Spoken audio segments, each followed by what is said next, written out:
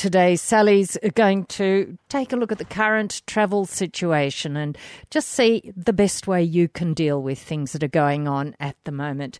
Certainly, the travel situation is certainly in an interesting state at the moment, and it's important for us to keep up with what's happening. Air travel is one of the areas that's been really, much impacted by the Yes, well, not decimated, but you could say, like, eventually with what's going to happen after today, like I think today was the last day that overseas visitors or returning, people coming from overseas could come into our country.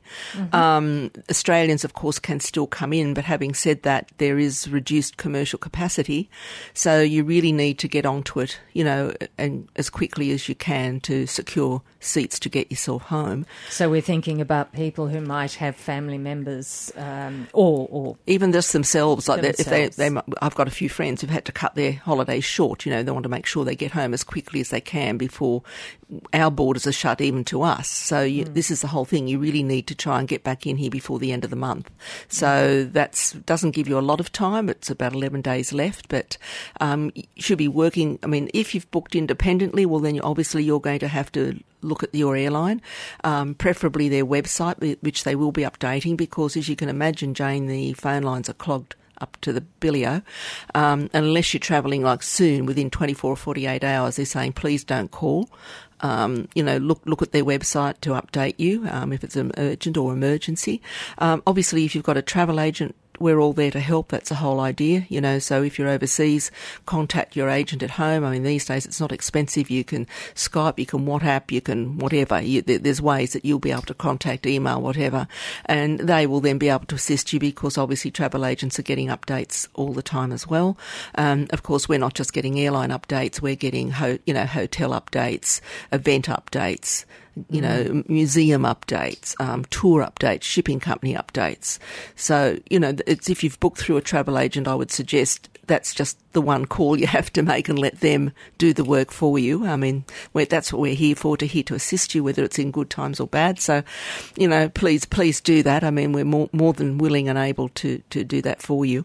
But just, I think some of the myths about air travel and what you actually need to do at 38 to 40,000 feet to stay as virus-free as possible. And it isn't through air in the plane cabin that it's spread, believe it or not. It's still by keeping your hands clean throughout the flight. So because in an aircraft, they are recycling the air frequently, so you've got better air quality than you would have in an air-conditioned building or anywhere else you choose to go. You'll get better air quality. So don't think that you're going to get it through the air. You're not. That's another myth. The virus, you mean? The virus, right. Yes.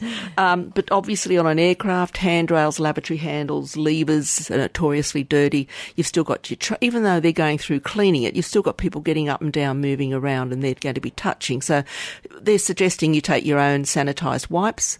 You wipe down your television screen, you wipe down whatever you're using, wipe down handles as you go.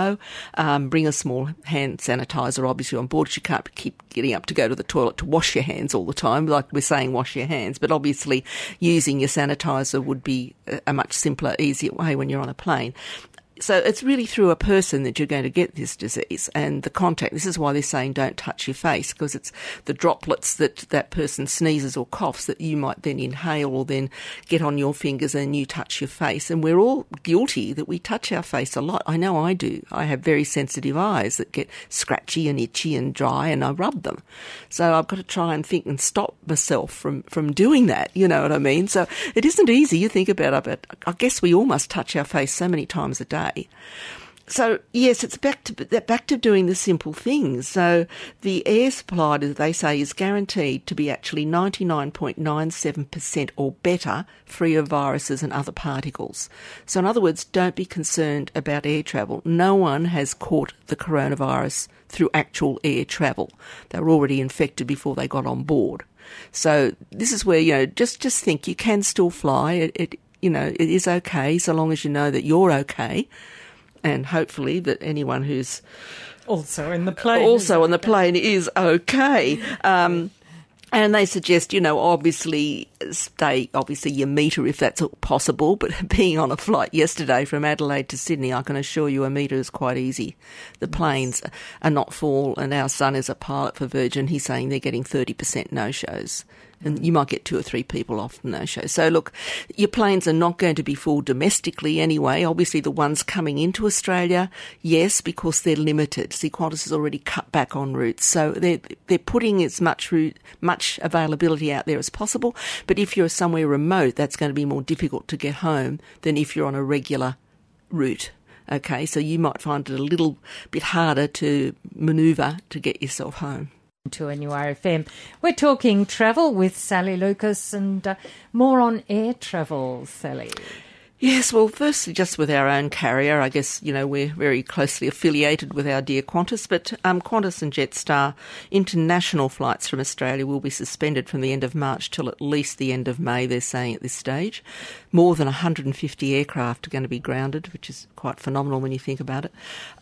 With regard to domestic, they're looking at maintaining the essential domestic, regional and freight connections as much as possible, but they're suspending around about 60% of their domestic flying again until at least the end of May. So again, you'll need to look on their website. If you go onto their website, there'll be links again to find route by route of what's available, what's not. Also, they do have call centres that you can go to as well. And again, they're asking not to do it though, unless you're travelling, within the next 48 hours. So check online unless it's really urgent. Yeah, and you need to talk to somebody. Or, as I said, if you've booked through a travel agency or a third-party website, go through them to just try and free up their lines, because they are trying to help as much as possible and trying to get people, get their aircraft to get people back in here. That's the main thing, to try and assist them in coming home. So regardless of health, age or destination, they're saying, of course, we're not allowed to travel overseas at this time, and we're closing borders to all travellers, except with the exception of residents and citizens, from 9 p.m. today. So Australians already abroad who wish to come home have been told to return as soon as possible, as commercial transport options are becoming limited, and Australian citizens and residents will be required to self-isolate from 14 days from their date of arrival. There are more details on the Australian Border Force website. There's lots of websites with lots of information, including, as we've talked before, about Smart Traveller. And when you go onto Smart Traveller, they will also then give you a link, for example, to World Health Organisation, to our own health organisation, to the Australian Border Force website, the Department of Health, as I've mentioned. And look, there's heaps and heaps of information there that will really update you all the time about, the gatherings, who is doing that, who's not. Like Tasmania now and Norfolk have closed their borders, and all non-essential travellers into Norfolk are required to self-isolate again from 14 days, the same with Tasmania. All Australian airports remain open, however, but there are, of course, major disruptions to flight schedules, as a lot of the airlines are grounding fleets, of course, as well. And the airlines are pretty empty, though, I can say as well. So the airports, rather. So, and also you've got to be careful if you've got, like, for example, a shuttle book or something like that. They're saying it's costing them money, and if there's no people to come in, where there might have been an automatic shuttle running every 40 minutes, that might not happen anymore. So if you were sort of booked into a hotel where you use the shuttle, to get to the airport, one of the airport hotels, and you're coming back in 2 weeks later, assuming that your shuttle might be there, it may not be. So please make sure you've got the hotel phone number with you of where you're staying, so you can ring them on arrival and find out. They might say, look, sorry, the shuttle is not running at all anymore, or it might only be running on limited departures, or you might even have to grab a taxi. But having said that, you would think even the taxi drivers aren't going to be getting very many fares at the moment. And just an incident yesterday, I'll quote you. We were staying at the Pullman at Sydney Airport, and a gentleman we were talking to came in after us. He couldn't get a shuttle, and so he got a taxi, and the fare on the taxi fare thingy, you know what I'm saying? Meter, thank you, said $7.70, and he wanted $35. Right, and he said, I'm not getting any fares. I've been sitting here for 3 hours. And the guy said, I'm sorry, it says $7.70 on your meter, and that's what you're getting. Yes. So, let's hope they don't do this. I mean, everyone's suffering, yes. But, you just need to be sure of what you're doing now when you're coming back into the country, to put things in place that you can get to where you need to, if you've got to pick up a car or get to a hotel or whatever. So, and it's always a good idea to have the phone number of the next port of call, the next hotel, the next whatever. Whether you have it in paper or whether you've got it loaded onto your phone or, in a folder or something, but please do that.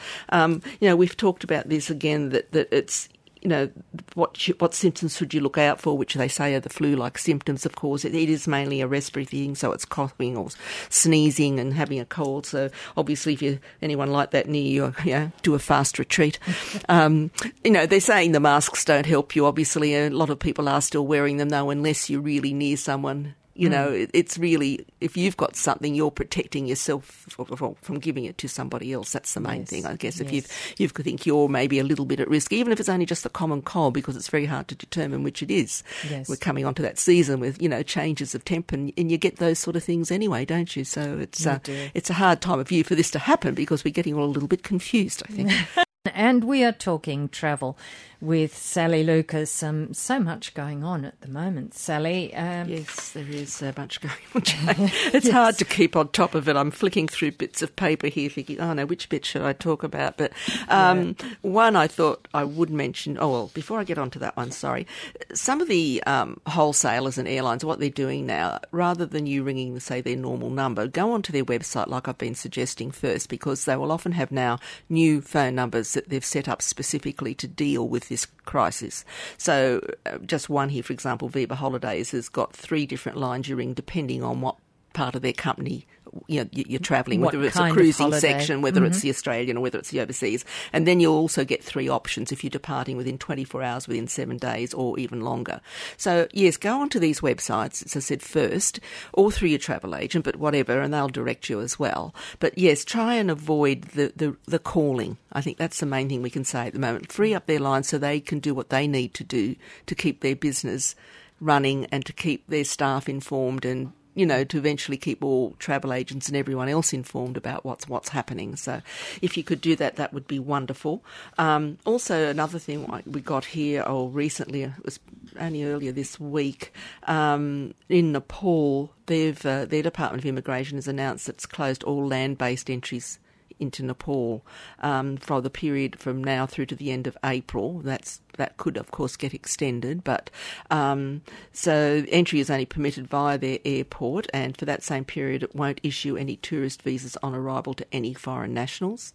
Those entering on any existing tourist visas must also show a valid swab test, PCR certificate completed no more than 7 days before their entry into Nepal. And then they've also got to have the 14 days quarantine as well. So obviously, again, this is something you need to check on all the time, because it is a changing society at the moment as to what's happening each day. So. And technology is really important for us at the moment. Smart Traveller has lots of information and links. Yeah, for us, I think the smarttraveller.gov.au, and as I said to you, has got so many links there. And one of them is, for example, advice for Australians living, working or studying overseas. So not the tourists that we've just talked about, but we've got people who are based overseas or who at colleges, unis, etc.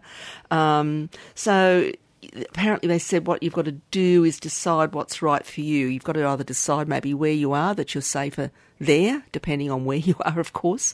And what you need to know is, your departure options, though, are reducing. That's what you've got to remember. So if you're thinking of coming home, you really must act swiftly, because the options of getting home are getting less and less. Even though I'm saying domestically the planes are very full, internationally I'm sure, even though some of them are empty, but for the ones I'm talking about returning into Australia, for us getting home, we have limited capacity now coming into our country. And unknown demand at this stage. Well, that's the whole thing. We really don't know. So if you're an Australian citizen, permanent resident or immediate family, of course the travel ban doesn't affect you, but you've still got to undertake the 14 days of self-isolation. That's the main thing, no matter where you've come from. That's the important thing you've got to realise. So, yes, if you've got someone at home, if you're coming back and you haven't lived here for a while, make sure Mum and Dad have stocked the pantry up for you, got the wine cellar going, got some games for you to play, maybe a yoga app so you can do a bit of yoga, or a Pilates app. Look, just think of all the time you can have to yourself that you've never had before. Think of all these wonderful things you can do. You can catch up on Stan and Netflix and run around the backyard, go for a walk around the block, go for a walk along the beach, just be a metre away from somebody. So, look, you don't have to actually, completely just live in a box. Up in a room. Live in a box, you know.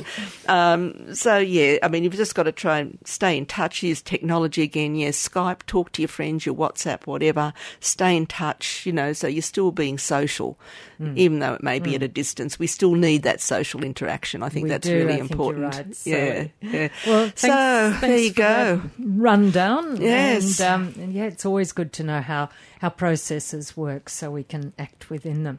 And that's Talking Travel for today. Thank you, Sally Lucas. Thank you, Jane. And we'll be with you next time.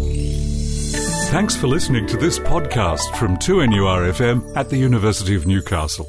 Topics range from gardening to health, well-being, pet care, finance, business and travel. You'll find them all at 2NURFM.com.